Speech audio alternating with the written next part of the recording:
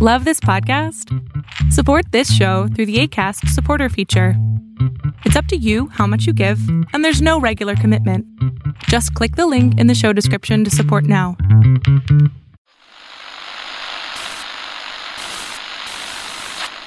Nine, 12, 10, 28, 2, 23.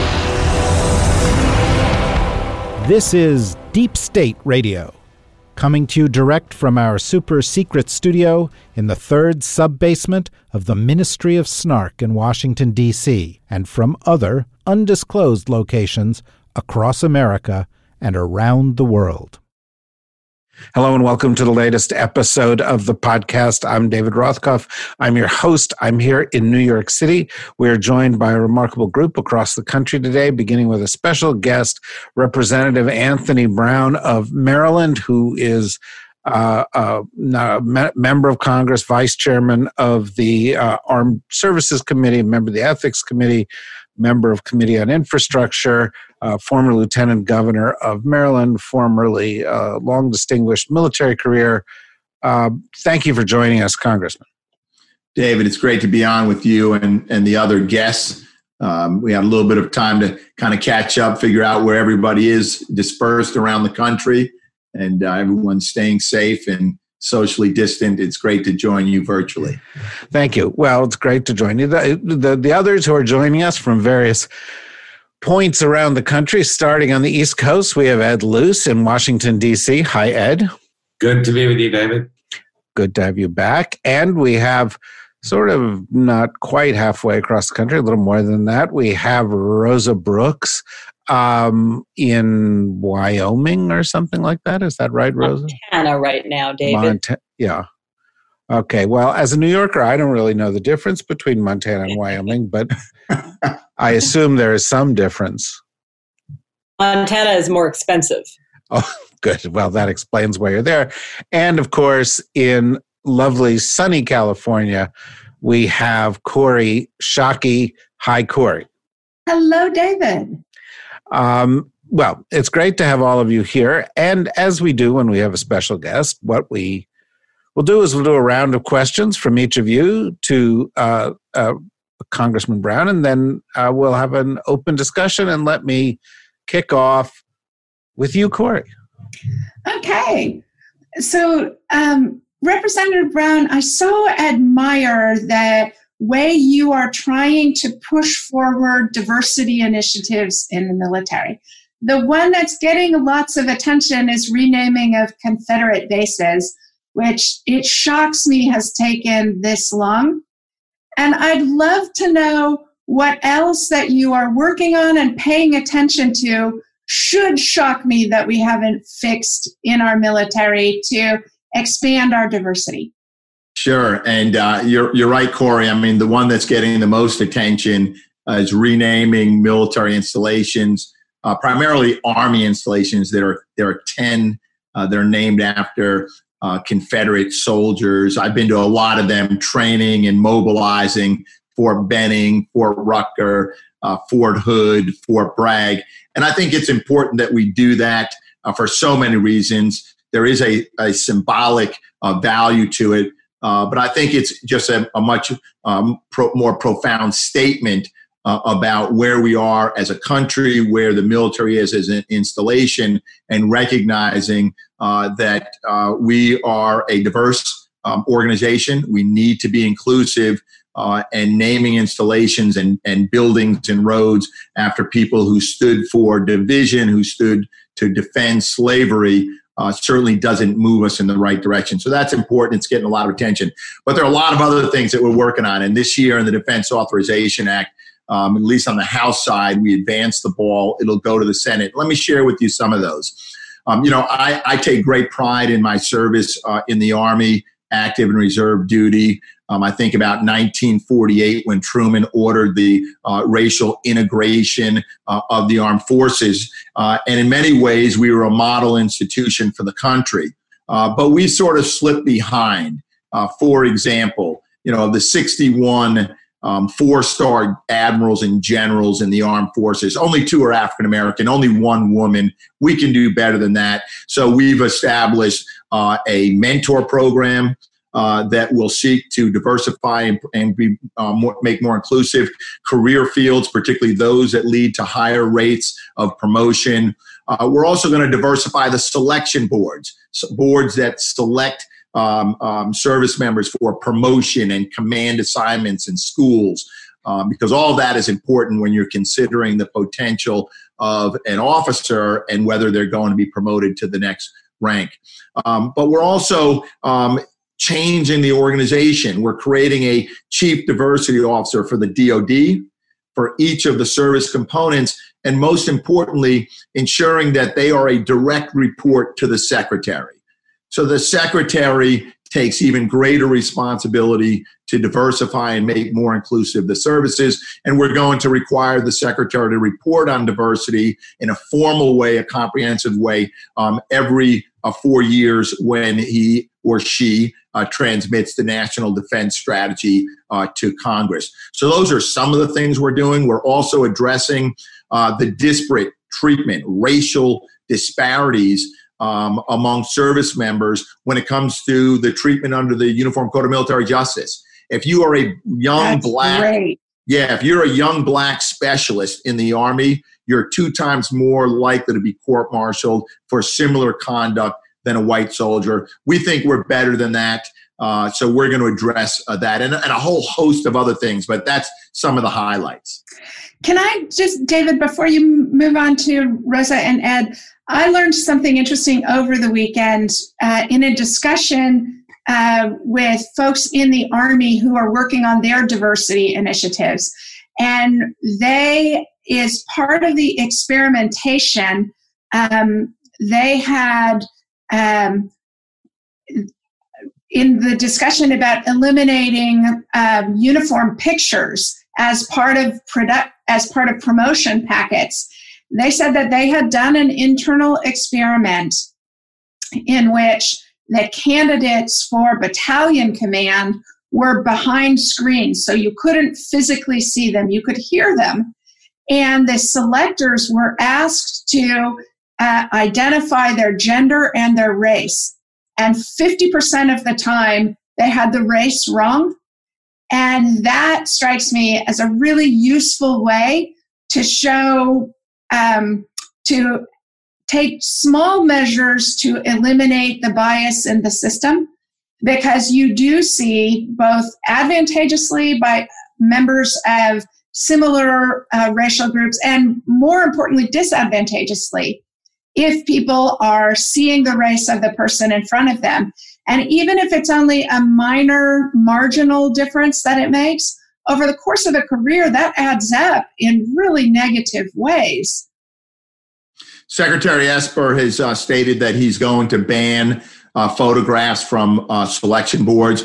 We seek to codify that in the NDAA. And as you mentioned, there have been surveys that also show that when you give a selection board a set of candidates to consider, the paper, their photo, and other things about them, when you take away identifying information about race and gender, it results in a more diverse group of selected individuals. So these are small things that have a big difference. Do I gather, by the way, before we go on to the next question, that there's bipartisan support for this? In fact, there is, David, and that's why if you look at and only if you've got nothing better to do and you're trying to find a way to go to sleep, watch the NDAA markup at the House Armed Services Committee last week. Very little outside of the Confederate naming of installations. There was almost no discussion about these diversity issues, and that's a good thing because we achieved bipartisan agreement and they were passed essentially by unanimous consent. You know, we have the kind of audience that probably did spend last week doing that. I apologize, then. Hope you enjoyed it. Yeah, it's a terribly nerdy group of people, and they're really glad that you're here to talk to them because people don't talk to them very much. Rosa, what do you have to ask Congressman? So I have a question about the AUMF and the work that you've been doing to try to rein in what turned out to be essentially open-ended power to the executive branch to use force around the globe against more or less anyone, as long as we're willing to pretend that there's somehow a link to 9/11 in there somewhere. So I wonder if you could talk a little bit about the legislation that you're co-sponsoring, number one, and explain to our listeners how it is similar to or different to other legislative efforts in the past. And more specifically, I'm curious, do you think it is likely to make it? Do you think this is different than other failed efforts to rein in executive branch use of force under the 2001 AUMF? And if so, what's different here? And I'm asking like a 16-part question, I realize, which is now going to be impossible for you to answer because no one will be able to remember the 16 parts of it. But if you are taking notes or something, or I'll remind you if you're not. I'm also is our next presidential administration. What would you want to see President Biden do to the branch is exercised in an accountable and transparent way? Sure. And I think I have the call of your question, really. And we're talking about the 2001 AUMF, that regardless of your views back in 2001, where, the vast majority of the members of Congress supported it, gave President Bush the authority to use military force to go into Afghanistan after al-Qaeda, Osama bin Laden. I think most people today would say that there's been tremendous creep, abuse, overuse of this AUMF. And if you were to take inventory and ask the DOD to specifically identify which countries the United States has forces that are engaged or very likely to be engaged in hostilities, that list is much larger or longer than anybody would have contemplated, most people back in 2001. So what we're trying to do, and I'm working with a bipartisan a group of legislators. We have the support of the ranking member of the Foreign Affairs Committee and the Rules Committee. What we're trying to do is to contain the AUMF where it is today. Wherever the 2001 AUMF is being used as the authority or the basis for the presence of U.S. forces that are engaged in hostilities, let's just contain it right there. Other efforts have been to repeal the AUMF, One such proposal, which did get a vote out of the House Appropriations Committee 2 years ago. I think it was the subject of an amendment on the House floor, maybe as recently as last year, had a little bit of bipartisan support. But what that provision would have done, it would have repealed the AUMF in 6 months. The thinking being that you'll give Congress 6 months to debate the use of military force and authorize it where we think appropriate.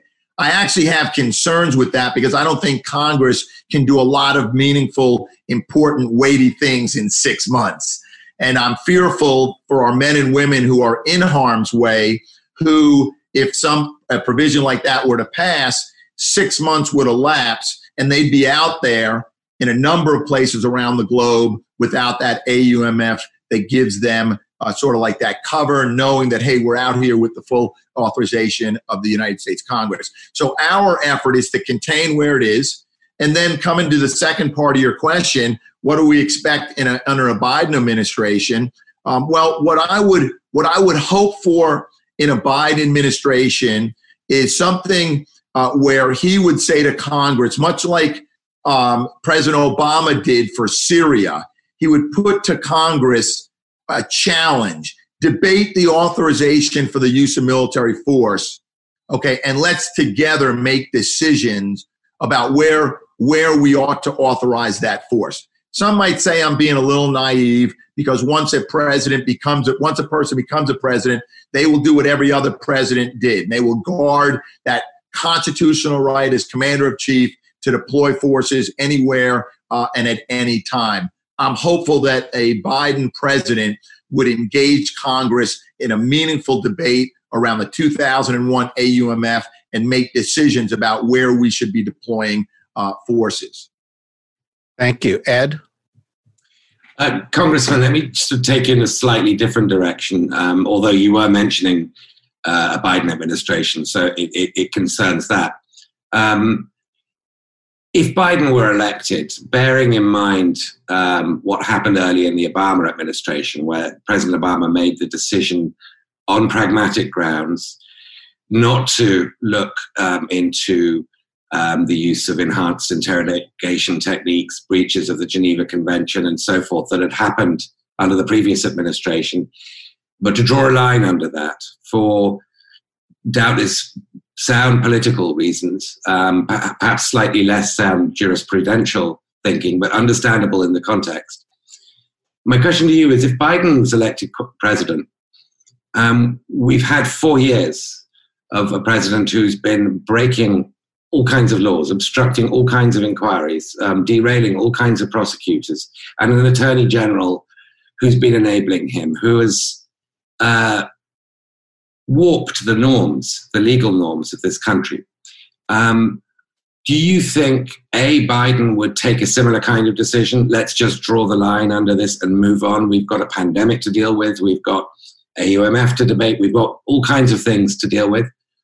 Or do you think he would take the view that, no, this Constitution is going to be weakened unless there are consequences for what's been happening in the last 4 years? We should have strongly backed investigations by the DOJ, etc. And what would you recommend? Yeah, I think that fundamentally, Vice President Biden, if and when he's elected president, and right now the polling shows that he's on a really solid path to winning in November. A lot of work yet to be done. He is very much committed into reestablishing the integrity of our democracy, the promoting U.S. values both at home and abroad. And for him, that means a number of things. It means reaffirming our commitments to obligations, whether it's NATO, whether it's obligations and commitments and promises we made in the Paris Climate Accord, but rejoining that. A commitment to the Iran nuclear deal, and maybe not in the exact form that it was in when President Trump broke that commitment, but certainly re-engaging on that. So I think internationally, he wants to restore faith and confidence in America, America's credibility and our values. And I do think that includes things like very clear statements on banning the use of torture and these enhanced interrogation techniques. And he's been very clear that on the campaign trail.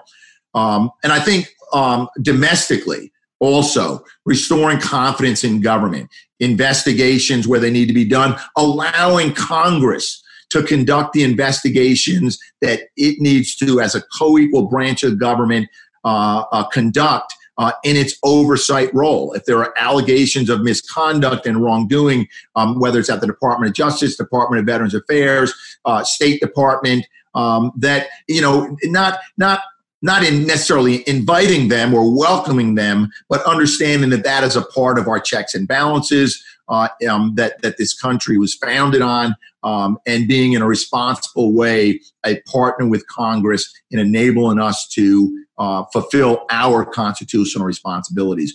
He recognizes that the credibility of our country, both at home and abroad, has been damaged under this administration, and I think is going to take great steps in addressing that, while, as you say, simultaneously wrestling this pandemic. It reminds me of when Obama was elected, he inherited a financial mess that he had to help navigate through and out of, and Vice President Vice President Biden, soon to be President Obama, is inheriting this pandemic and one that's been mismanaged, and also this new attention and focus on race and police accountability that he's going to have to address, and can't just hope that it goes away. And I don't think, and he doesn't hope that it goes away. He knows he's got to lead and manage on that issue as well.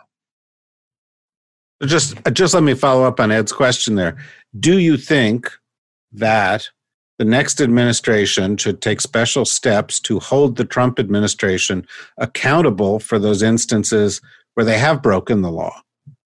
Yeah, the answer is yes. And where as we complete investigations that have been stymied by the president's refusal to turn over tax records, his refusal and the administration's refusal to comply with any requests and subpoenas from Congress for information either pertaining to the Trump organization, the Trump administration, or the executive branch more broadly, as we uncover wrongdoing, certainly that which could lead to criminal liability or prosecution, I do think that you have to hold President Trump and others responsible for that misconduct. I would hope, though, that we don't spend a whole lot of time in pursuit of that above and beyond the normal course of business, because this country has to get to the business at hand, whether it's healthcare, improving healthcare. It's certainly recovering a damaged economy, addressing the inequities and the inequalities that exist. So sure, we're going to have to chew gum and walk at the same time, but I don't want to see us stumble over an inordinate amount of attention on an outgoing president. Okay. So let me move to a question that I want to pose to everybody, as sort of a general topic I want to pose to everybody. And I'll start with you, Congressman, but then I'd like to go around and get everybody's take on it. Maybe they have additional questions. But it has to do with the fact that, once again, we find ourselves in a position where there's a very big story that gets overtaken by other shocking events, right? So the President of the United States, we learned over 2 weeks ago, was informed perhaps as long as 18 months ago, but certainly 6 months ago, that the Russians had put a bounty on the heads of American and allied forces. And the president not only did nothing about this, but he subsequently has rewarded the Russians in a number of ways, sought to reward the Russians in other ways, and denied that this was a fact. In fact, there was a kind of a cover-up within the administration that this was true at all. Late last week, we also learned that as far back as a year prior to that, we knew that the Russians were supplying arms to the Taliban. And this is a president who's made a big part of his identity, if you will, that he supports the military, that he's funding the military. And here is a situation where he knew of a risk to the military, and not only did he not mitigate the risk, he actually sought to reward the people who were responsible for that risk. And I would add, by the way, that, as sort of the latest in that, for a long time, the United States did not allow its manufacturers of gun silencers to sell their silencers overseas. And it has now just been approved by this administration as a result of lobbying that would be the case. And why did we not approve it? Because we thought it posed a risk to American soldiers. So the risk to U.S. forces overseas under Donald Trump has risen. What, if anything, are we going to do about that? Well, it's interesting. I'll be brief. So he's a commander-in-chief. If he was a uniformed officer, and fortunately we've got a separation of our military leadership and our civilian leadership, he certainly would be court-martialed. Dereliction of duty, malfeasance in office, some may even say treason. As president, and he's pursued bad policies, he's put U.S. service members in harm's way. We may find in investigations that he actually did cover up and conceal that may rise to the level of criminal conduct. And this goes back to, I think, the question that Ed was asking, and you did the follow-up. What is going to be our responsibility under the Biden administration to discover, to the extent that there was, criminal conduct, not just misconduct. So where it is, we should pursue it. But Here is a president who, like you said, he touts the military. He likes to have an audience where the military stands behind him, but he's really done nothing more than treat the military like toy soldiers, literally wanting to put them on parade in Washington, D.C., uses them to forward his failed comprehensive or his immigration policy. So he sends them to the southwest border. Look, November couldn't come soon enough. And that's going to be the real report card on this president's neglect and misuse of the military come November's election. Okay, we've got, maybe 10, 15 minutes left here. Let me go to you, Corey, and you can respond to it or you can ask another question. It's up to you. So I'm not surprised that the Russians are arming the Taliban. They're repaying us for us arming the Taliban against Russian control of Afghanistan in the 1980s. I'm not even surprised that the Russians are issuing bounties, but I am shocked that even if you didn't have an intelligence community consensus on it, I'm genuinely shocked that the Secretary of Defense and the President of the United States aren't making this the first and foremost thing they are engaging the Russians about and threatening retaliation unless the Russians knock it off. So it goes to the congressman's concern about their general defense policies and their general lax attitude towards Russian interference in our elections, towards Russian interference in the Baltic states, towards the Russian invasion of Crimea, that we have terrible Russia policy, and the administration saying, but if you ignore the president, our policy is brilliant and tough-minded, actually isn't good enough, because if you had, as in the instance of the bounties, to rely on the president to execute the policy ostensibly enforced by his administration, he would fail to do so. And that goes to the credibility of all the other elements of policy.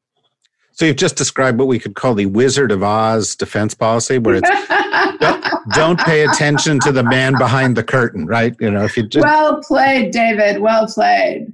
I find it interesting that during the defense authorization markup, we debated, and there was broad bipartisan support to put conditions on the president from withdrawing troops from Afghanistan. Now, when you think about it, we did it 2 years ago when it came to South Korea. We did it again, or at least we're in the process of doing it to prevent or slow down withdrawing or reducing troop size in Germany. In both of those cases, that's more of troop stationing decisions. But here, for the first time that I can think of, I'm not quite the historian, Congress is ready to say to a wartime president, before you withdraw troops from Afghanistan, you've got to meet some pretty high hurdles. That's kind of unheard of. But that speaks to just the lack of confidence that both Republicans and Democrats have in this president's ability to act responsibly as commander-in-chief.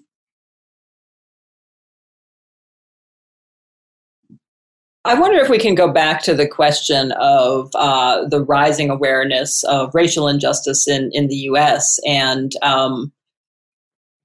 ask you whether you think this is ask you two things. One, whether you think that the sort of tide, the winds of change are likely to blow us somewhere real this time, or will this fade? There will be some new crisis. Everyone will forget about it. Do we think that we're going to see real change? And two, since we are at least nominally a foreign policy podcast, I'm curious about your perception of how much the rest of the world is watching what the U.S. does right now on issues of racial injustice. You must have conversations with foreign counterparts, et cetera. And I'm, certainly in the past, I think U.S. failures on civil rights and racial justice issues were huge propaganda boosts for the Soviet Union during the Cold War, for instance. Is this another moment where we need to be viewing our domestic policies on racial justice as bound up with our global power and reputation, or do you see these as unrelated issues? Completely related. There's no doubt about it. In the last over 100 years, the United States has been viewed closely by countries around the world, particularly Europe.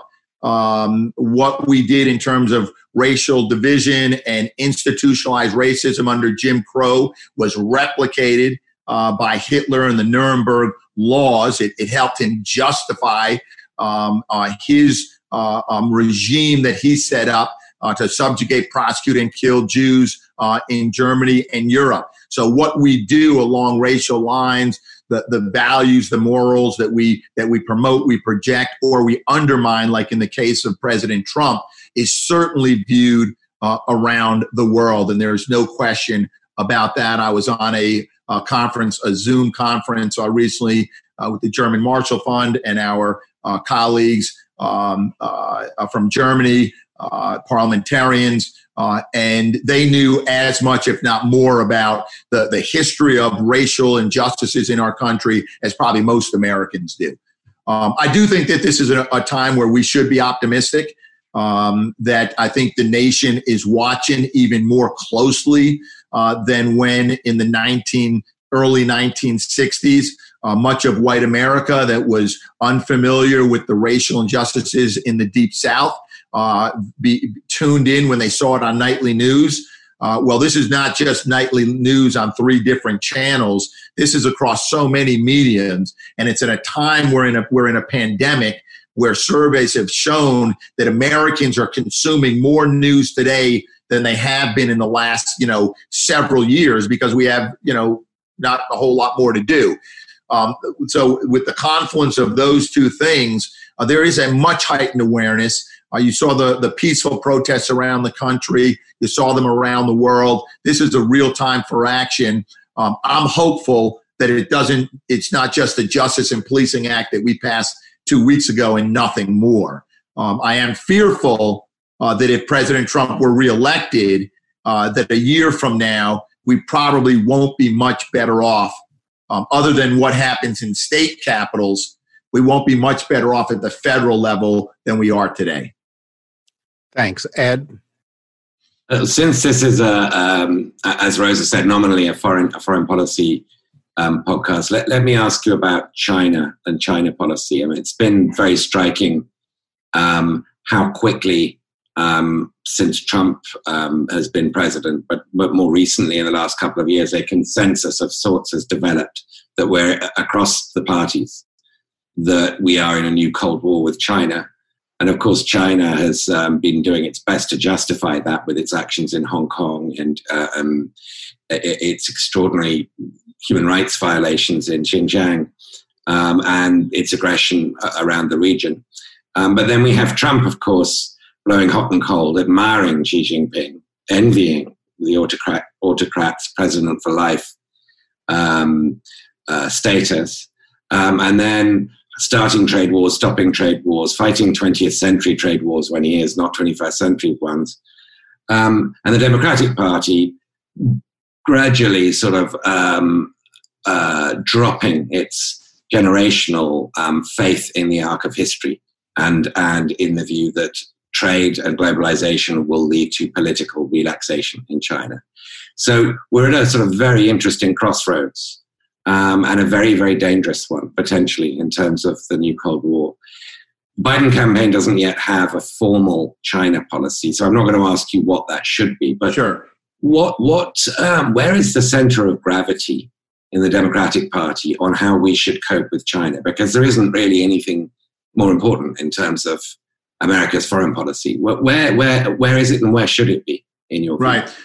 Yeah, and I think where it is and where it's actually sliding, shifting, moving, and I'll preface it by saying, unfortunately, although probably out of necessity, is kind of back towards one of trying to contain China, although that's really impossible to do because it's growing economically, it's growing militarily, diplomatically, exerting itself in places around the world where you didn't see much of China years ago. Africa, I think recently signing agreements with Iran. And so maybe in a knee-jerk response, I don't know, Democrats are beginning to join Republicans to do everything we can to sort of, for lack of a better word, really contain China. Repel it from this country, right? Try to get China and Chinese nationals off of our college campuses. Keep Chinese technology, particularly Huawei, out of the United States, out of Europe. But other than this sort of effort to either try to contain or repel, we don't seem to have a proactive policy on how do you engage China? Because we have to engage China. They are a force that's growing and they're not going to go away. And how do we try to find common ground? There's a lot that where we differ. We differ on human rights record.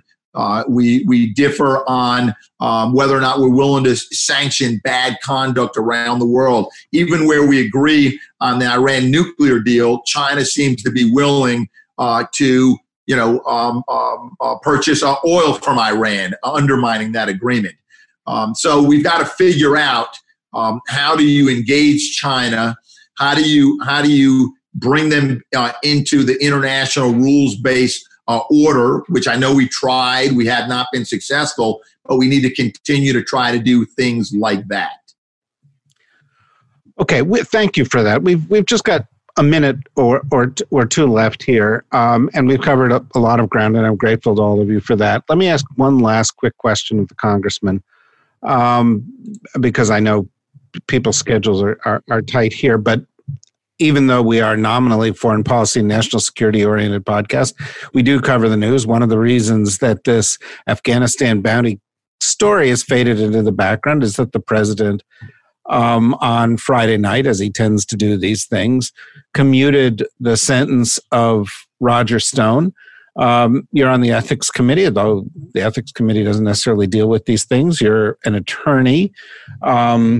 And by the way, congratulations. I noticed that you're in the same law school class as Barack Obama, and he's out of politics now. You're still in politics. So I guess you He was won smarter than me, both at law school and now. But I wanted to quickly, as a last word here, get your reaction to the president's move regarding Roger Stone. Yeah, what a shameless, gross abuse of the presidential power to pardon. And so many both Democrats and Republicans have condemned that decision. It's one of the unfortunate provisions in the Constitution where we're stuck with it. Article 2, Section 2, unbridled, unfettered power and discretion in the president to pardon, to commute, etc. And while Congress, we can talk about limiting that power, there's very little, unfortunately, that we can do. I don't know if America has an appetite to amend the Constitution, but that's what it would take. The founders didn't contemplate such an abuse of this power, and this is exactly what the president has done at Roger Stone, Michael Flynn, the sheriff out in Arizona before the verdict even came in, or certainly before the sentence came in, Glebovich from Illinois. I mean, people who are just clear and convincingly are criminals, he has commuted. And it's a shame. And unfortunately, as an elected official, you never want to admit this. There's nothing we can do about this one other than elect presidents who have a lot more respect for that power. Well, thank you for that. Certainly, it's one of many subjects we've touched upon here that we could go on at length. Hopefully, we'll have the opportunity to do so again, Congressman. You're a great guest, and hopefully you will return. And of course, same to you guys, to Ed and to Rosa and to Corey. Thank you for joining us, and thank you to everybody out there for listening. We'll have more this week, as we always do. And for those of you who are looking for the latest podcasts that we've got done or written content, go to the dsrnetwork.com. And of course, you can sign up, become a member, help support what we're doing. But above all, everybody, please make every effort to be safe and healthy out there. And thanks again to all of you.